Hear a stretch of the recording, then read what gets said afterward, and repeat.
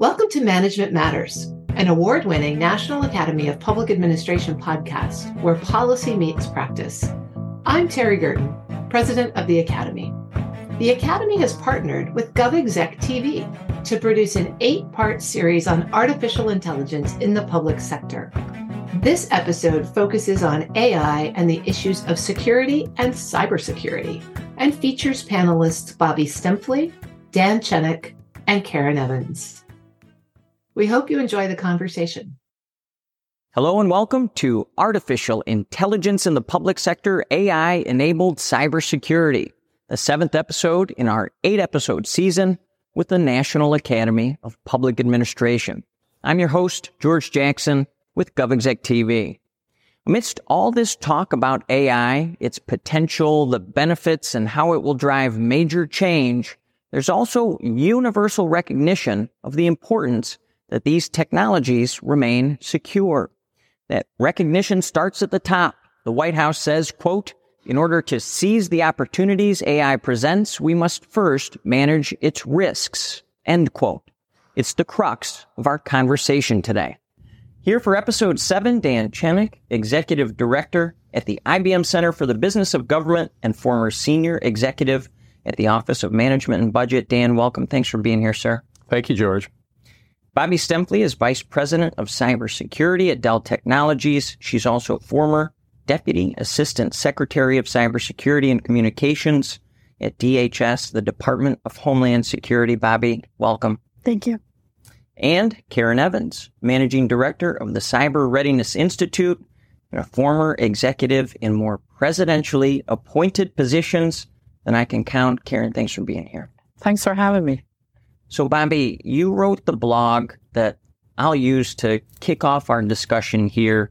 One of the key points that you raised in it is something called built-in security. Incredibly important. Why is that? Yeah, we've talked for a long time about having to think about security early in development processes, building it in versus bolting it on. And one of the truisms about artificial intelligence is it's even more important to do so.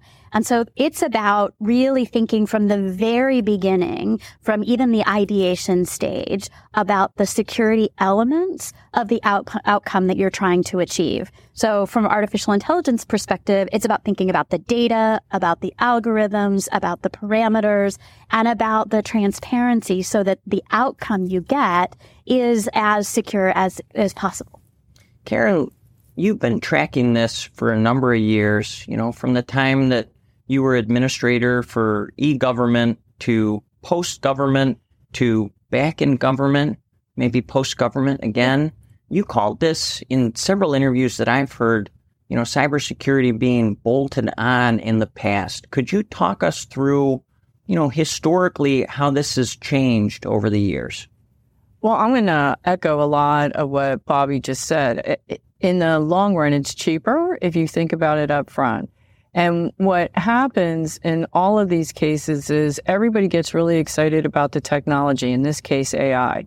So they're all rushing out and using it for different business processes without really thinking about the risk that's associated with it. That's happened in every technology that we've deployed.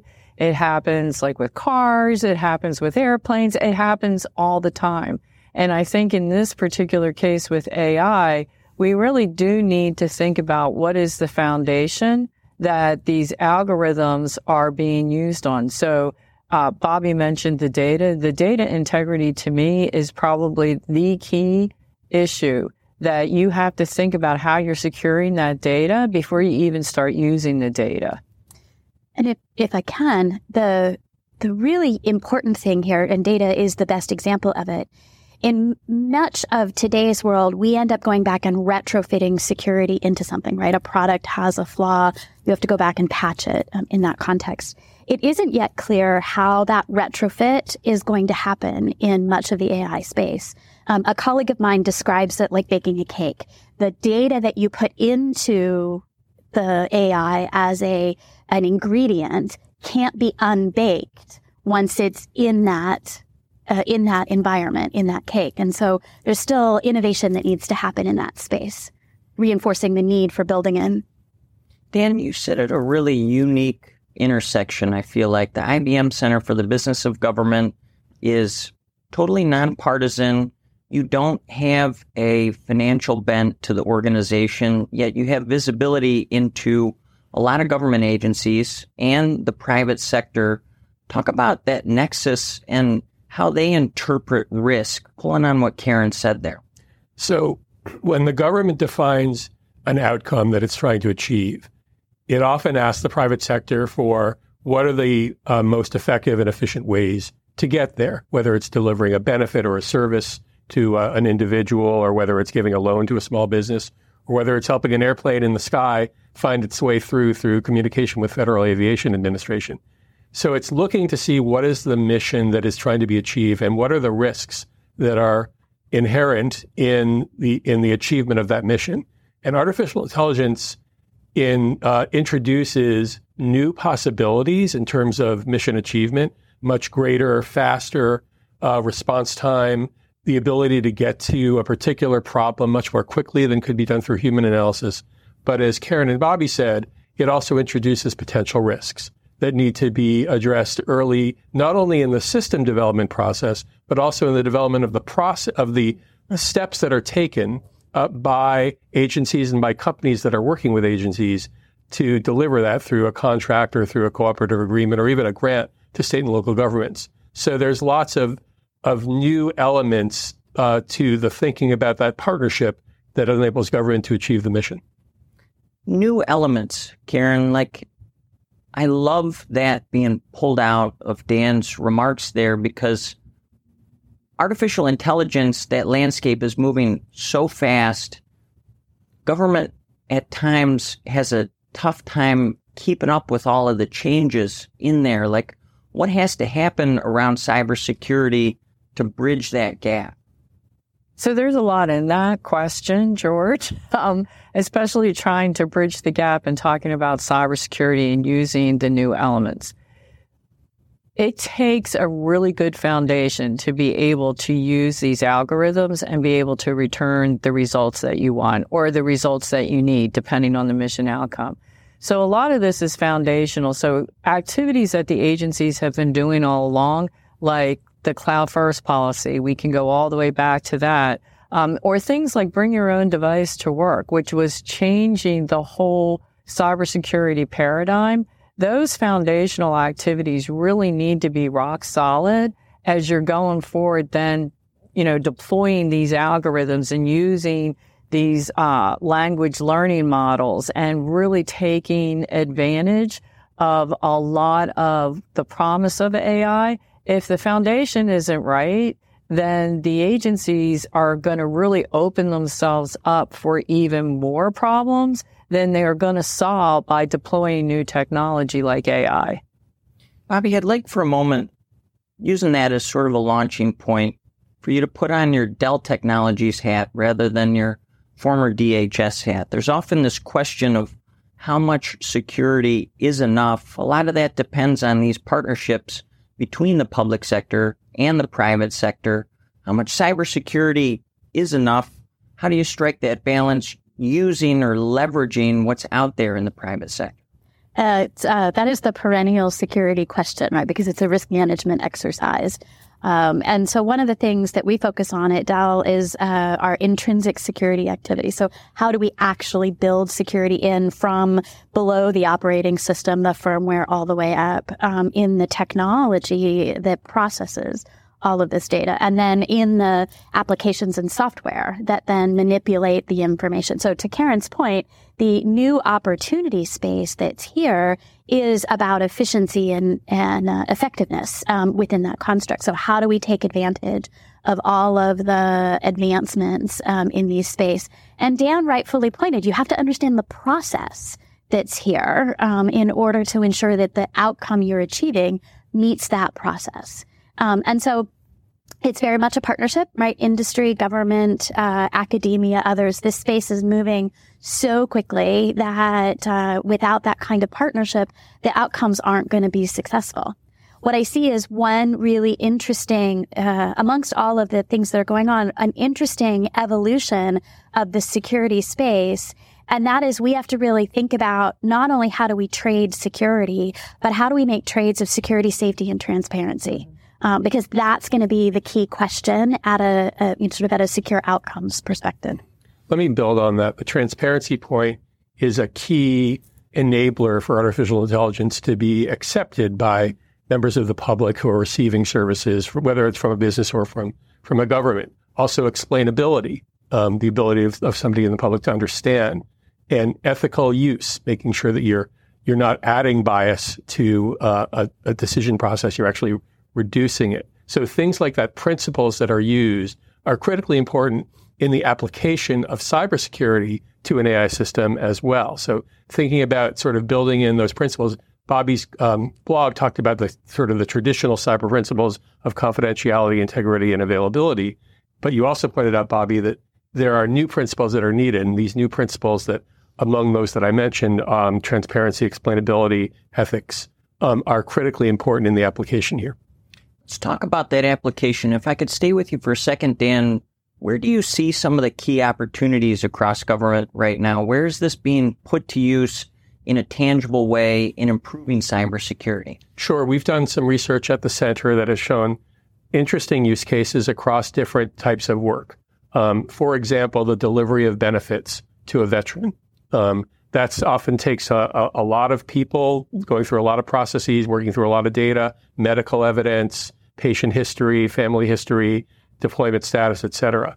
And VA has been able to, the Department of Veterans Affairs, has been able to develop a process where it uses artificial intelligence and robotics process automation, a related technology, to make that process much faster, to bring it from weeks or even months down to days and even hours, to get a veteran or their family the benefit that they need.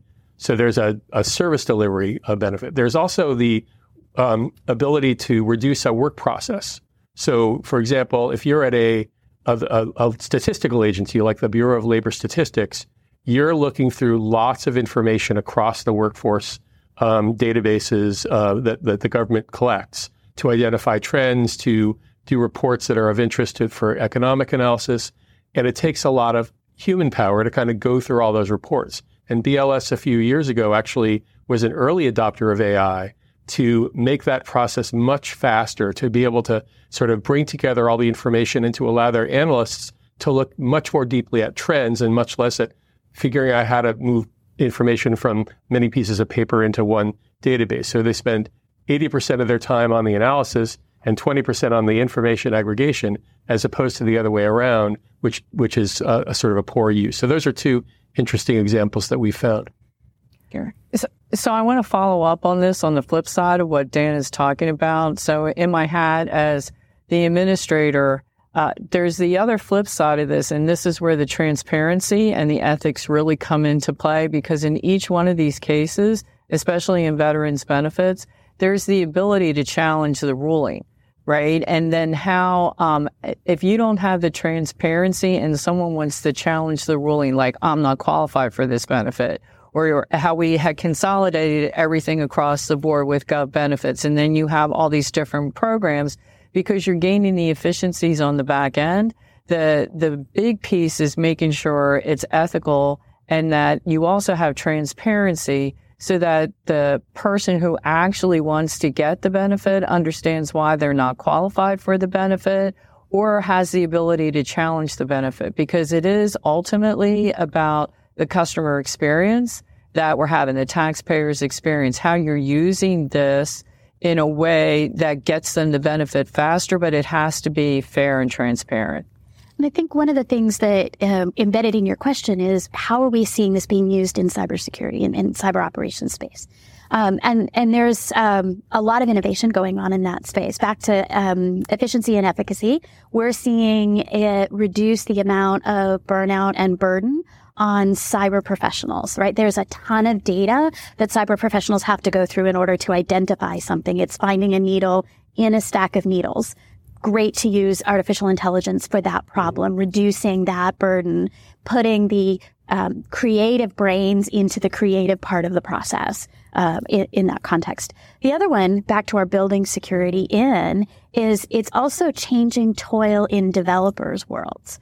Right. So Karen rightfully pointed out that fixing the issue, through the process is the most cost-effective way of doing it, as we can put data about software quality issues in front of the developers when they're doing their development, giving them insights as they're going through the process, we end up with a product at the end with fewer security flaws in it. And so these are a couple of the near-term ways that we're seeing right this moment about using these technologies. Jump in. And along those lines, it makes the world of a coder much faster, much more interesting, because they don't have to spend a lot of time building sort of the core code. And I'm not a coder, so I'm not sure exactly how this works. But I know from talking to coders that it makes their life much more able to, their work life they're much more able to sort of get to what's a really interesting use of this particular application that they're developing, this particular adaptation of an algorithm. So it has uses across both sort of the production of technology as well as the mission use of technology. I'll do a talk with you later on how it works. Well, but there's a challenge. So I'm going to flip this around again. There's a challenge with all of this, right? So the paradigm is flipping, and we're talking about all the positive things associated with this. So there are a lot of challenges in the cyberspace associated with AI too. The way that we train employees, the human behavior aspect of, the human is the first line of defense. A lot of what is happening is the phishing emails, the smishing email, texts, everything are really, really very good. So business email compromise, where you could easily detect things before in the past, they're really, really hard to detect now because there's so much of us out there on the internet that what ends up happening is they make them sound so real that when your employee gets one, like they're more apt to follow it. I mean, the human behavior aspect of cybersecurity is probably more important now than it's ever been, because there aren't easy ways to detect when these things are coming in and they're created by criminals and they look so good. I mean, they look really good. If I could stay with that point too, Karen, apart from a discerning nature, that level of awareness, what are the other cyber skills that government organizations, the folks that work with government, should be investing in right now?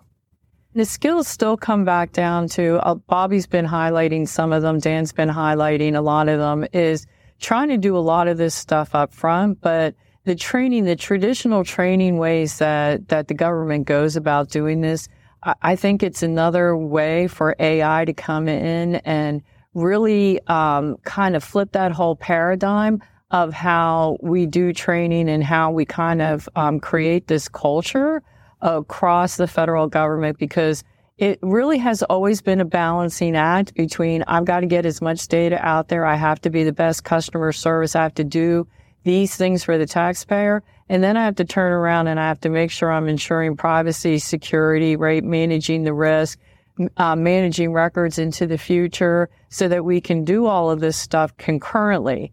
And AI is either going to help speed it up so that we're going to be really good at it. But just remember, as we continue to do this, so does everybody else. So does the nation state. So does the criminal element, because the threshold to enter into it is really low now. I mean, it's lower than when we kept saying we have to raise the cost to the adversary. I mean, we used to use that as a punchline. It's a service now. I mean, the whole infrastructure, the flip side of the government services, there's a whole flip side of the infrastructure that enables all of this to be a service to criminals. So the importance of cyber acumen, right, of government individuals, of business individuals, really understanding their obligation living in a digital space is greater now than it was 5 years ago, than it was 15 years ago. And so gaining some basic, not just cybersecurity, know how to detect a phishing email, which is if it looks too good to be true, it's too good to be true. But gaining some real understanding of how this digitized world operates is really step one. Then the next step is, how do you think about the data and the use of that data and your obligation as a producer and consumer of that data to care for it correctly? right? Understand it and care for it correctly. So that's the second step in the process. And that ties in a bunch of cyber related items. It ties in privacy. It ties in a whole range of other elements. And then where can you exploit, understand, and activate that data for a business outcome or a mission outcome is sort of step 3. And how do you do that in a safe, secure, and repeatable way? Dan, Bobbie is a soundbite machine. I've been writing down importance of cyber acumen, retrofitting cybersecurity, but something stood out there to you, sir.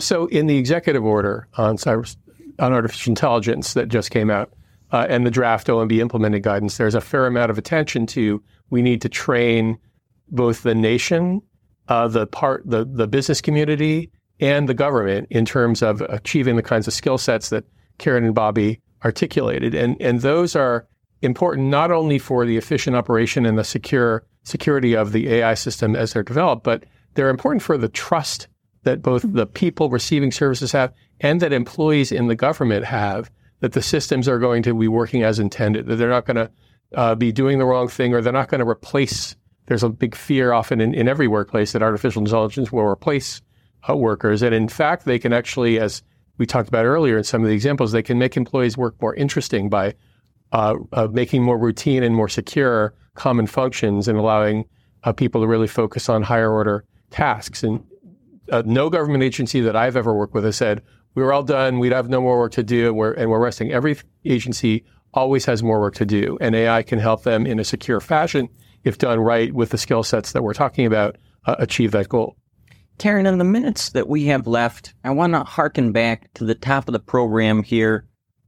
A few of my opening remarks were there's universal recognition of the importance that these technologies remain secure. As Dan mentioned, the White House is really out front on this. What's the converse? What are we fighting against if government doesn't get the partnership between artificial intelligence and cybersecurity right? What's at risk? I think real simple, trust in federal government services. That's really what it comes down to. I know when we were all talking here, there is a convergence between what the administration is doing with the artificial intelligence policy as well as cybersecurity. And Dan and I had the opportunity to actually do a workforce report that was issued by NAPA that really highlighted, the way that you have to go forward from a governance perspective all the way through to an execution perspective. And all of this is coming together right now. And if we miss the opportunity to do this right, this go around, several of us here have been working on this for years. We will miss that opportunity to ensure that there's trust in government services, trust in the data, trust that, that is my best interest for those benefits as we're going forward. Bobbie, because you've been a soundbite machine, bring us to a close here with just one of those additional nuggets of wisdom. Yeah, I'm going to echo a little bit of what Karen said. It isn't yet clear whether this advancement in technology will advantage the defenders over the adversaries. And that's a choice that we have. And that choice, I think, is part of the reason why we're having this conversation today, part of the reason why the administration issued the executive orders, both the AI executive order and the cybersecurity one. And what we each need to do in order to make that choice is about what we do every day, right? Understanding the business mission outcomes that we're trying to accomplish, building security into what we do, recognizing that the security journeys that organizations have been on, they need to stay on and in some instances need to accelerate, and acknowledging that we need to ensure that no one is left behind in this situation. Bobbie Stempfley, Vice President of Cybersecurity at Dell Technologies, Dan Chenok, Executive Director at the IBM Center for the Business of Government, and Karen Evans, Managing Director of the Cyber Readiness Institute. Thanks all for being here. Thanks, George. Thank you. Thank you, George.